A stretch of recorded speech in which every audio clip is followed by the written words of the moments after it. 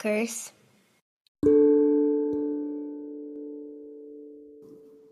Welcome to Hoosier Illusion, hosted by me, Neil Tafflinger, and Ryan J. Downey, two grown-up hardcore punks, longtime journalists, and longtime friends born and bred in Indianapolis, Indiana.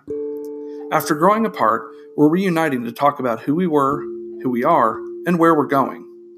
Follow along as we navigate the rugged terrain of our mental landscapes, littered with pop culture, subculture, and the odd reference to Johnny Ringo, James Dean, Axl Rose, and other notable Hoosiers.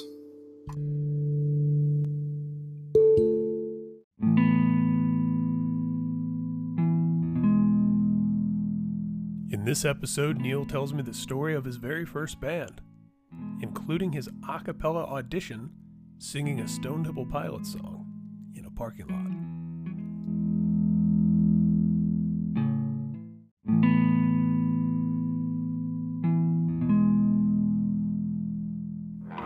He lost his mind today.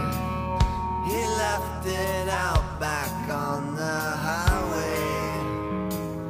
I-65.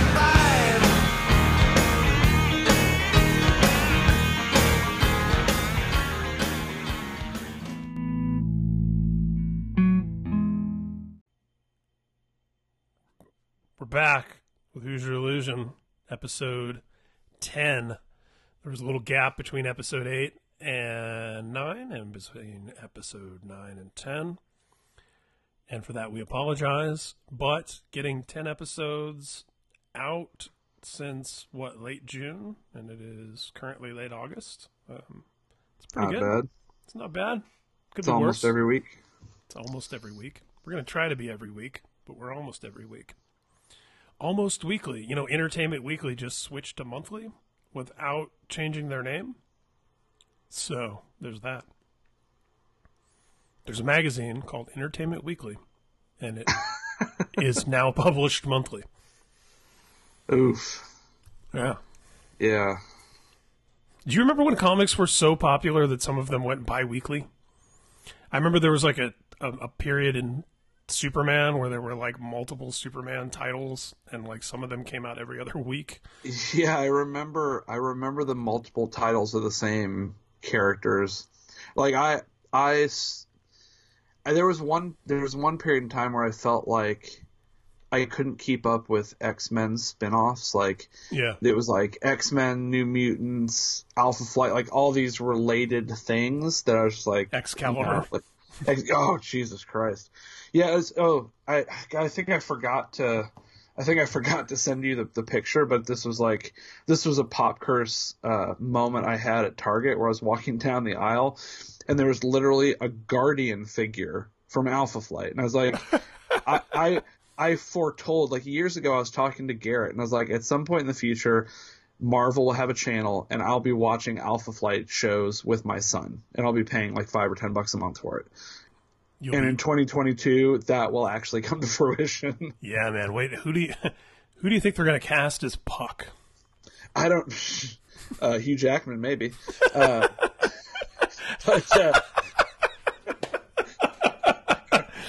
are you recording? Because this should be bonus content. I am recording, and that is a man, and that's a great callback to the Fox era where they're just like, yeah, this tall, skinny guy is Wolverine, sure.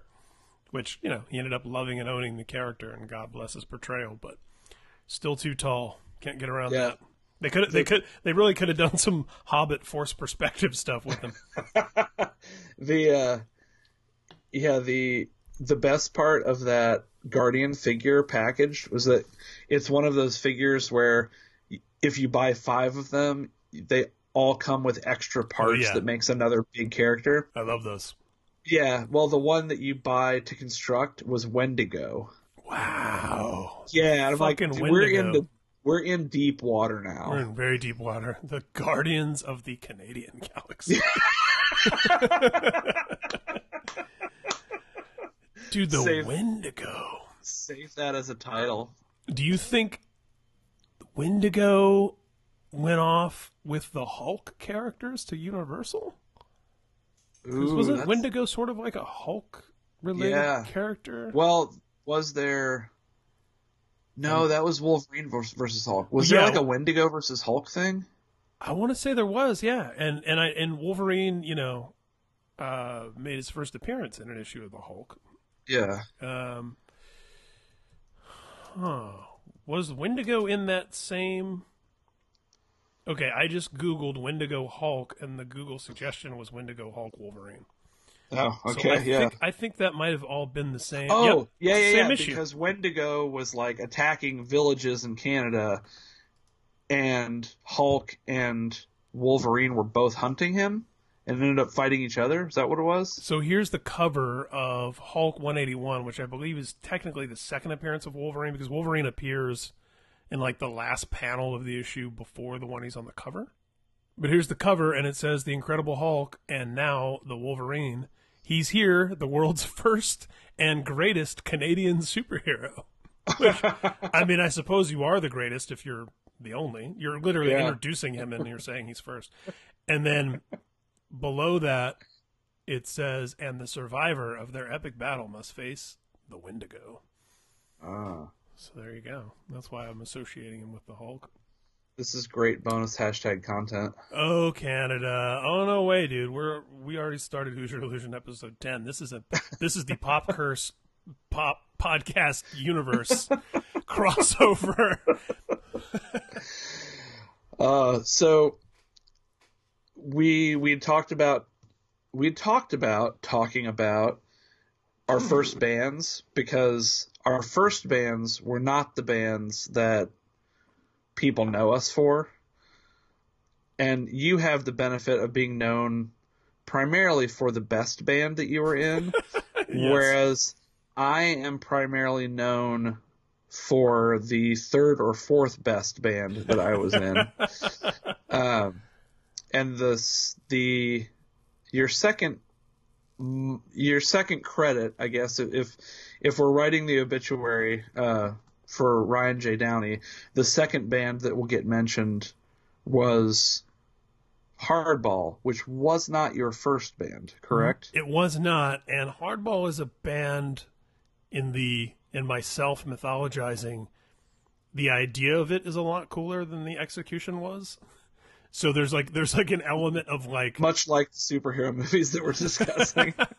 yeah, there's an element of Hardball that, because of the time it existed in, the place it existed in, the people it involved, the imagery, like, it's not as embarrassing to me as it once was. In fact, in some ways, it's sort of cool. I mean, I put together a Hardball anthology in the not too distant past, a couple years ago, that collected Hardball. It collected Hardball. It collected we had a demo and a 7-inch were like the quote-unquote official releases. And I took those, some songs from compilations, an unreleased version of the 7-inch that had some different songs and different versions of songs, and then a kind of Hardball adjacent post-Hardball band that I just sort of retconned into being Hardball songs. So that's all that exists on Bandcamp. And I mention this because I put it in front of Dwid back around the time that I had Dwid on the No Prize from God podcast, and him and I were talking about the early days and he and I first meeting and first becoming friends and all of that, going back to the early 90s, and Die Hard, and then the Integrity demo and Hardball. And obviously Integrity has continued from then till now, and anyone who cares about the hardcore world, punk subculture, metalcore, what have you, would be familiar with Integrity, which includes me, whereas Hardball he was familiar with at the time, but the band didn't continue on and isn't some, like, grandfathered big brothers tell their little brothers about band. So Yeah. Dwid hadn't listened to it since 1990, So I put the anthology in front of him, and he came back to me and he was like, this is way different than I remember it. He's like, this has like elements of like Christian Death and Sam Hain and blah, blah, blah. And, at the time I was so about trying to like make this hardcore band that was like, Judge and Cro-Mags and hardcore stuff that I was discovering that was around at the time, that I didn't recognize that being like white trash metalheads who were weaned on thrash and new wave and, you know, all the things that actually made us ourselves were actually unique and cool. And in retrospect, it's weird, and we were actually more along the lines of like what DeWitt was making with Integrity. But at the time, I was like, you know, kind of embarrassed by all those facets of who we were because it wasn't the, you know, whatever pristine presentation of hardcore that I wanted it to be. Yeah. And as a result, who you were was cooler than who you were trying to be. Exactly, and I didn't know that. And now in retrospect, it's like that stuff's far less embarrassing. But yeah, and I realized very recently that, you know, my favorite parts of doing Burn It Down were the relationships that I had developed that persist to this day that sprung from that. And, you know, working through some things that we'll be working through more on Hoosier Illusion from my childhood and so on, in the lyrics and the performances. And certainly my camaraderie and family squabbling but ultimate love for the other people that were in the band. But I recognized recently that the greatest thing and whatever legacy there is for Burn It Down was that it foreshadowed the Gates of Slumber.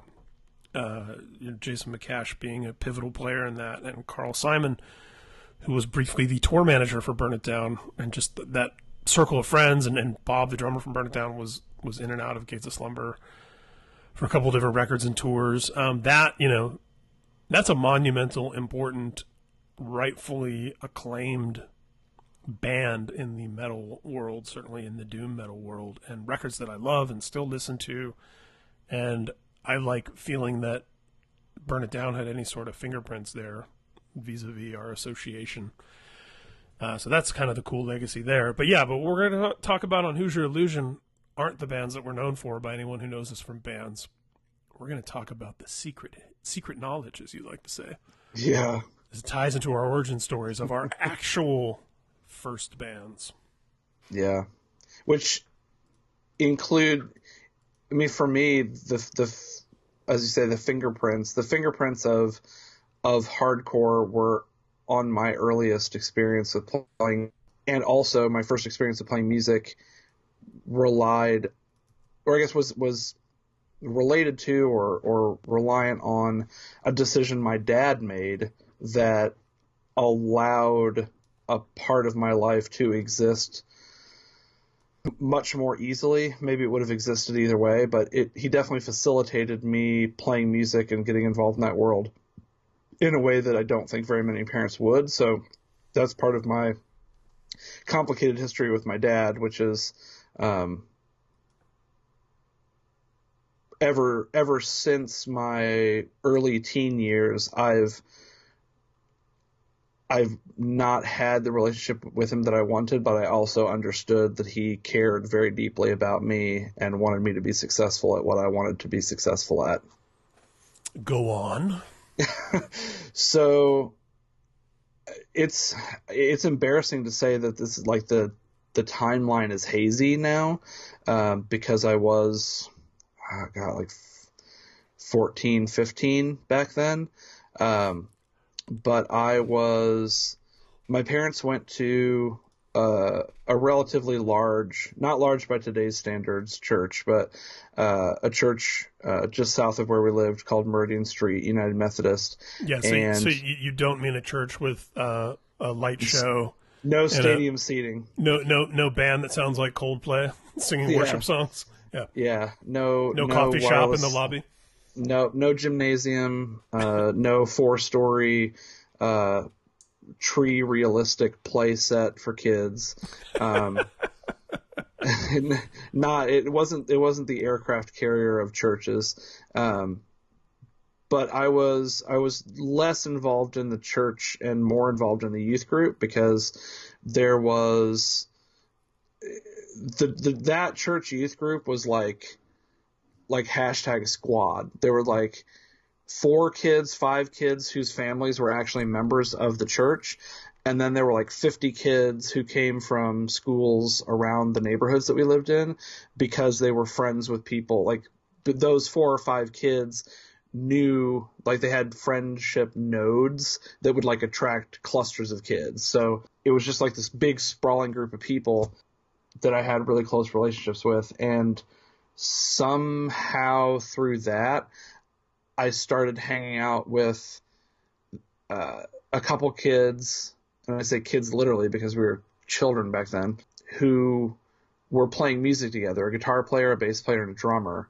And all of them were, I thought, pretty talented at, you know, for how old we were, 14, 15.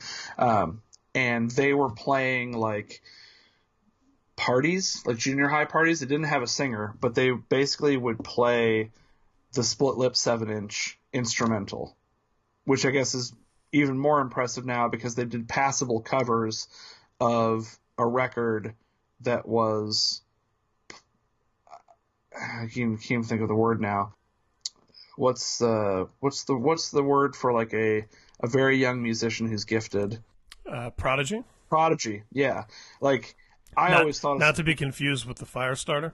Yeah, no. Although Split Lip did start a fire with that 7-inch. Yeah, sorry. But so, you know, I thought of Split Lip as prodigies because they were a couple years, you know, 4 years at the most older than us, but they were fucking shredding back then. And that was before it was normal for kids to be in high school playing and recording at such a high level. Now I feel like it's like, I feel like every suburban high school has a metalcore band that right now is as good as like the professional hardcore and metalcore bands were 20 years ago. Yeah, but they were, to your point, they were particular for our area. In that moment, it was insane for me to hear high school kids playing like that. Yeah, and the like drummer especially was the same way. Like those two in particular, that guitar player and that drummer, they were right. something special musically. And the rest of them had a lot going for them, performance-wise, passion-wise, charisma-wise. But those two in particular were like, yeah, A-list players when they were like 14. Yeah. Yeah, I think I texted you this several weeks ago when I was revisiting the 7-inch again, as I do every couple months, and I said, like, it's a lightning bolt. Like, it literally just shocks you, and it had a type of energy that I don't think they ever recaptured, for better or worse, maybe because they didn't quite know what they were doing, but it's a fucking lightning bolt of a record. So there were these three guys, and they were obviously aware of what was happening in terms of local music, but that's how we understood at the time. It was like local bands. So Split Lip was this lightning bolt from the sky, but also we liked Nina Foundry and Proper Burial and, you know, all the other bands, Planet Earth. There were a lot of really good, interesting bands happening at the time, and Split Lip was like adjacent to them, so we didn't quite understand how they were different, just that they were a little bit. So at any rate, they were playing this music and they didn't have a singer, and I sang my whole life, and I liked singing, and I fancied myself a frontman back then. And my mortifying admission that I've never told anyone is that I think I had brought up the idea of like, well, you know, do you want a singer? Do you need a singer? Because we were all friends and I was hanging out with them a lot. I was like, well, you have this empty space in the band. So I ended up singing a cappella in a parking lot in Broad Ripple when we were all hanging out, a Stone Temple Pilots song. Wow. Yeah. That's pretty awesome. Yeah. And, you know, I have to say, for, you know, a 15-year-old kid, I did a fairly passable a cappella version of a Stone Temple Pilots song, and they're like, cool, we're into it. So then we like started practicing, and the first thing that we did... Sorry, which song did you sing a cappella? Oh God. Was it Time to Take Her Home Early? I'm trying to think of what was like that. Something from Core or Purple, I'm going to guess. Yeah, it was definitely from... I like imagining you singing Big Bang Baby a cappella. And doing the moves. see. It was from Core, and Probably Plush. that was track listing. the song. While you're looking for the track listing, maybe I'll mention the time that I interviewed Weiland, Slash, and Duff McKagan at the first ever Velvet Revolver show for their first ever MTV News interview. I need to revisit that band because second record's okay. First record is really great with some really great songs, and I would recommend in revisiting that band to go find some of the Pro Shot European festivals when they were touring the second record. Awesome. And they did Guns N' Roses and STP songs and their own songs, and they were pretty on fire. They had their moment. Have we talked about my theory that if Audio Slave existed in a vacuum, they'd be considered one of the best bands of that era? No, but I could see that.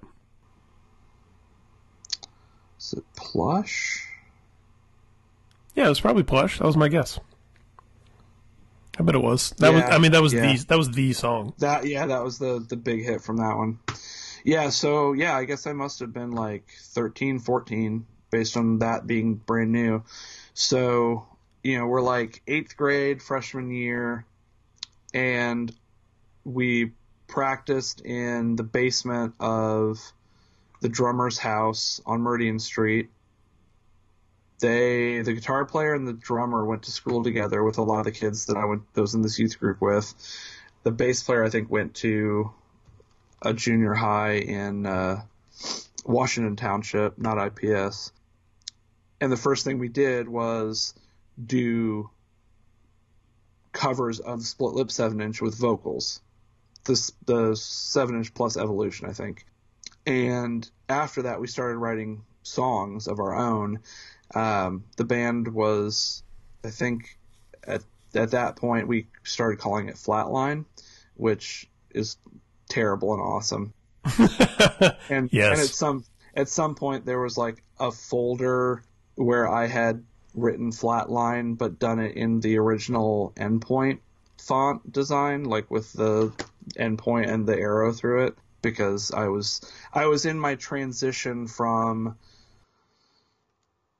Tool, Pantera, Hesher to Hardcore Kid. It was like the beginning of that transition. So I was listening to hardcore stuff, but I also was like, my Walkman was going from like Tool Opiate to a dubbed copy of Bringing It Down, and I wasn't really, I hadn't given up on the music that I loved originally in favor of hardcore yet. Once again, I'll say, with love and hate, hardcore ruins lives. Yeah. Go on.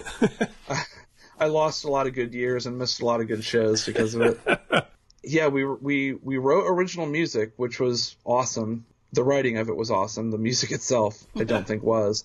I have an audio cassette of like a practice that we recorded, like all the originals that we had, we recorded. My sister had it and returned it to me like a decade ago, and I will not listen to it because I'm just embarrassed by the fact that it exists, and I'm afraid of what it'll do to me if I listen to it. Like I don't know if I can look at that in the eye right now, or ever. But like we played shows out, like we did the, high school band, junior high band thing, like got on shows, moved, like played around a little bit. And what was pivotal for me is that in addition to having, well, I should say what facilitated me being able to have this really formative experience of learning the dynamic of being in a band, of playing music with people, of writing material. So anyway, I'm not sure how my mom felt about it, but my dad dropped a few $1,000s at the time, which was, with inflation, a few $1,000s is a few $1,000s. He bought a PA system for me so that I could actually front this band. And it ended up not only allowing me to do this, but also it's how I started booking shows because I had my own PA. So I could go into a random place and set up my own vocal PA.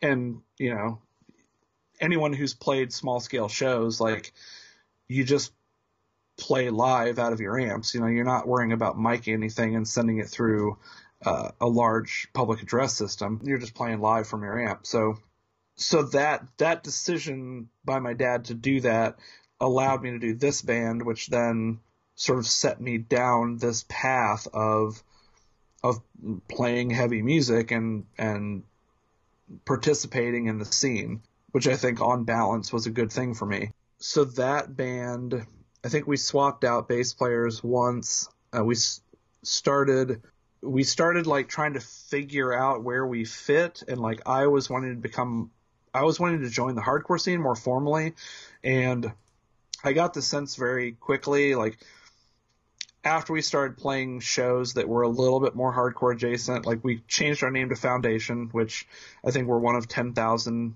heavy bands that have been called Foundation over the years. We played a couple shows as Foundation, and we called the drummer at his house to talk about practice, and the band was practicing. So I think this is so teenage bands. Yeah. So I think we were in Maui Surf and Sport when it was on Broadwell Avenue, and we borrowed the phone from whoever was working, and we found out that the band was practicing without us because we'd been replaced. So, and we'd been replaced. It was such a weird thing, but basically we got replaced by two older guys, that one of whom had been in a band called Once Again with Steve Jaginski, and his brother, and we were now out. So I don't think that band lasted very long at all.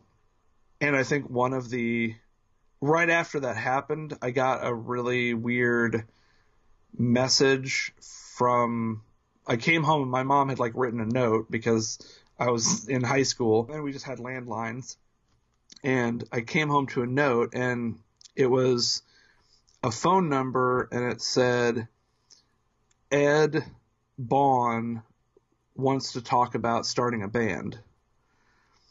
And Ed Bond played guitar in Jackhammer, which I loved, but was older than me and cooler than me, and like not hardcore adjacent. They were like a hardcore band with a legit record. And that band had blown up, and so I called him, and then quickly blown up meaning disbanded, not meaning disbanded, became super popular. Yeah, no, they disbanded and after that band is now called Fall Out Boy. Yeah. So they put out a record on Initial, and I loved it, but I didn't know them. They were like older dudes, and they had a song where they were apologizing to Split Lip for being jealous of them. Did they? That's what. Yeah. Again, the random things that you remember, right? But there was a song that it might have even been called like My Apology, but there was like a dramatic. And this is no disrespect to any of those guys because we're all fucking kids. But yeah, there was a Split Lip apology.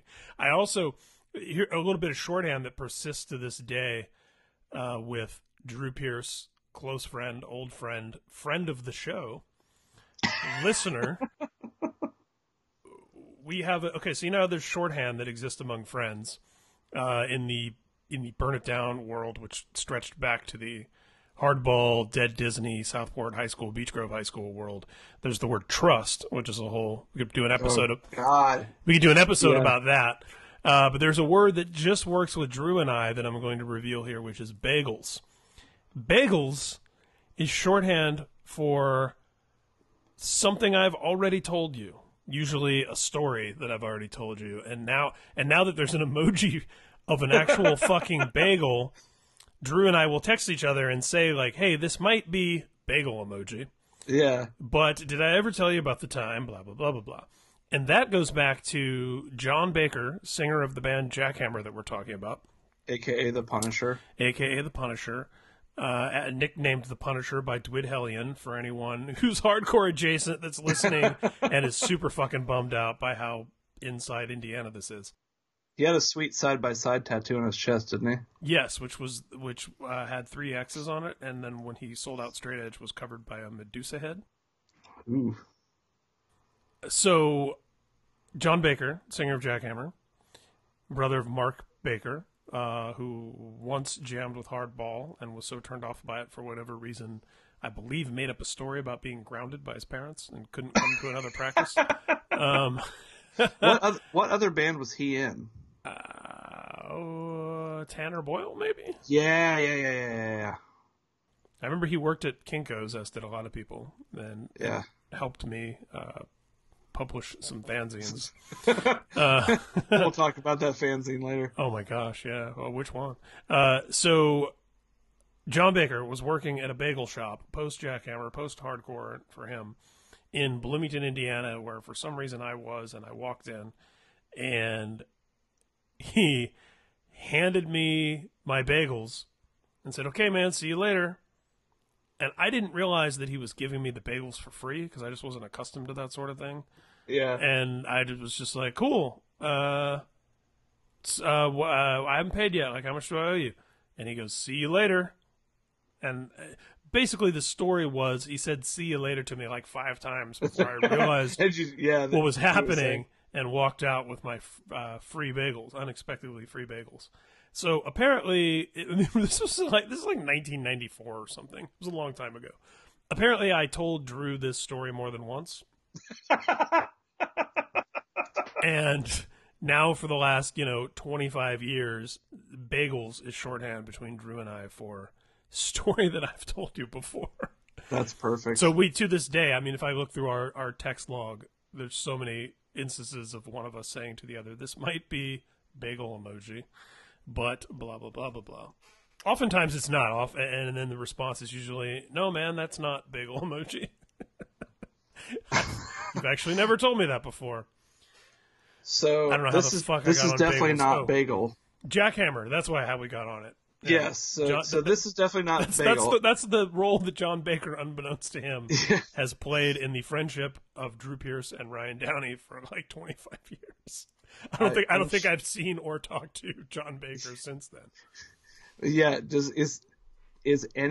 are any of your text bros still in contact with him? Maybe they can forward him this episode. That's a good question. I'll find out. So I had a mortifying moment where I call Ed, who is like this older, cooler dude in a legit band or had been in a legit band. And I'm relaying the message I got back to him. And he's just like, "I don't know what you're talking about."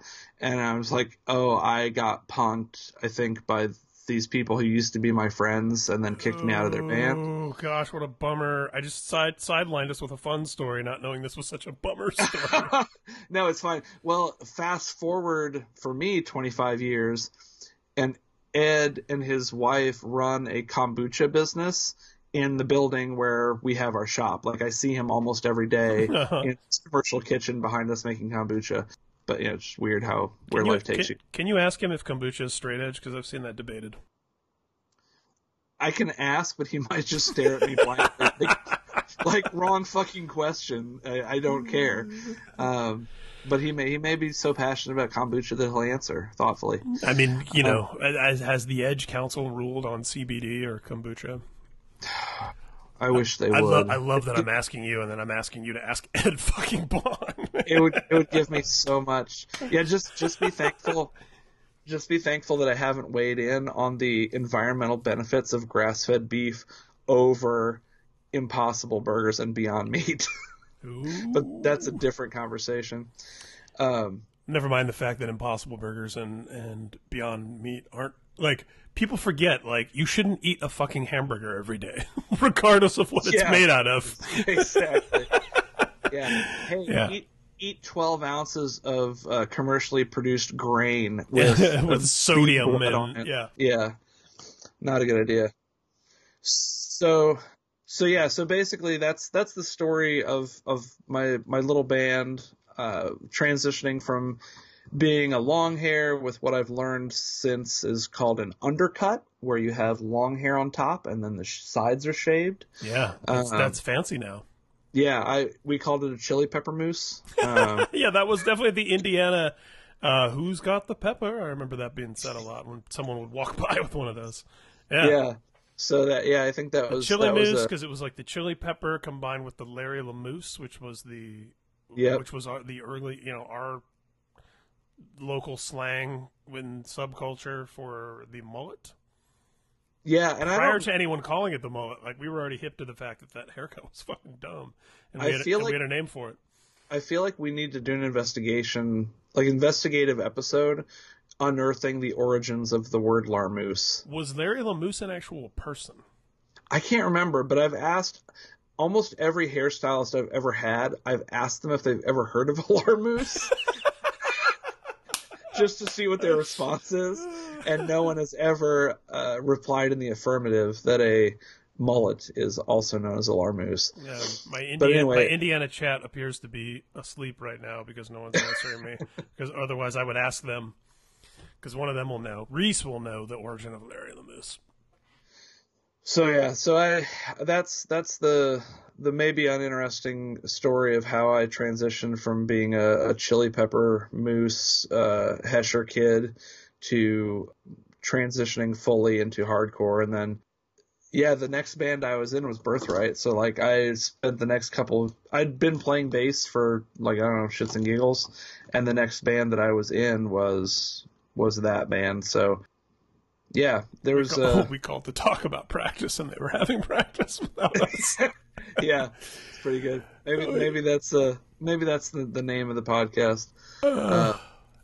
So yeah, that's my somewhat embarrassing tale of how I got into playing music. Hey, your tale's pretty rad because first of all, your very beginning bands played shows, and not only that, but played with the fucking Cro-Mags. I mean, who cares how the show turned out? Played with the Cro-Mags, with Mackie and John Joseph, mind you, like a decent Cro-Mags version.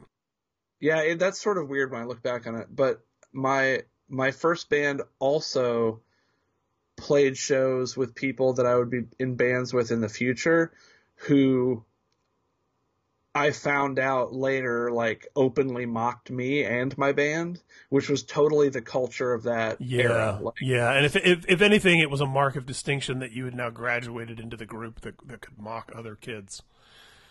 You know? Yeah, and I think that's like what we talked about a couple weeks ago, which is like, once I figured out that I was on the inside, that's when I became really vicious, because I was like, oh, fuck, yeah. Like, now it's my turn. When's it going to be my turn? Yeah, now this is mine, and I can defend it jealously.